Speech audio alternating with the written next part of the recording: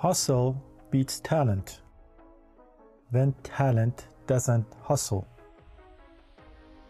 Ladies and gentlemen, welcome to the Positive Club. No matter how talented you are and how good your work is and how amazing people think you are, if you're not hustling and working hard, your talent will not go anywhere because you are not putting the work in. And this happens a lot in the film industry, in the art and the design industry. People think that their work is so great that it's going to speak for itself and people are going to come and knock on their door and give them contracts. And the reality of it is the creative field is one of the most difficult fields that you enter. No matter how talented you are, you have to work insanely hard. Sometimes you have to, well, most of the time you have to work 18 hours a day, 7 days a week. Sometimes it doesn't fly off and then you have to work even harder. People don't realize that talent is important, but if you hustle more than the talented person, you will make it better than anybody. And the reason for that is any type of work, any type of business that you do, you have to work insanely hard in it. It's not easy and it's not for everyone. If you're talented and you hustle, then you can beat anybody. You can beat the hardest hustler because now you have a talent. I hope that whatever you do is to make a difference in the world. I wish you the best, my friend.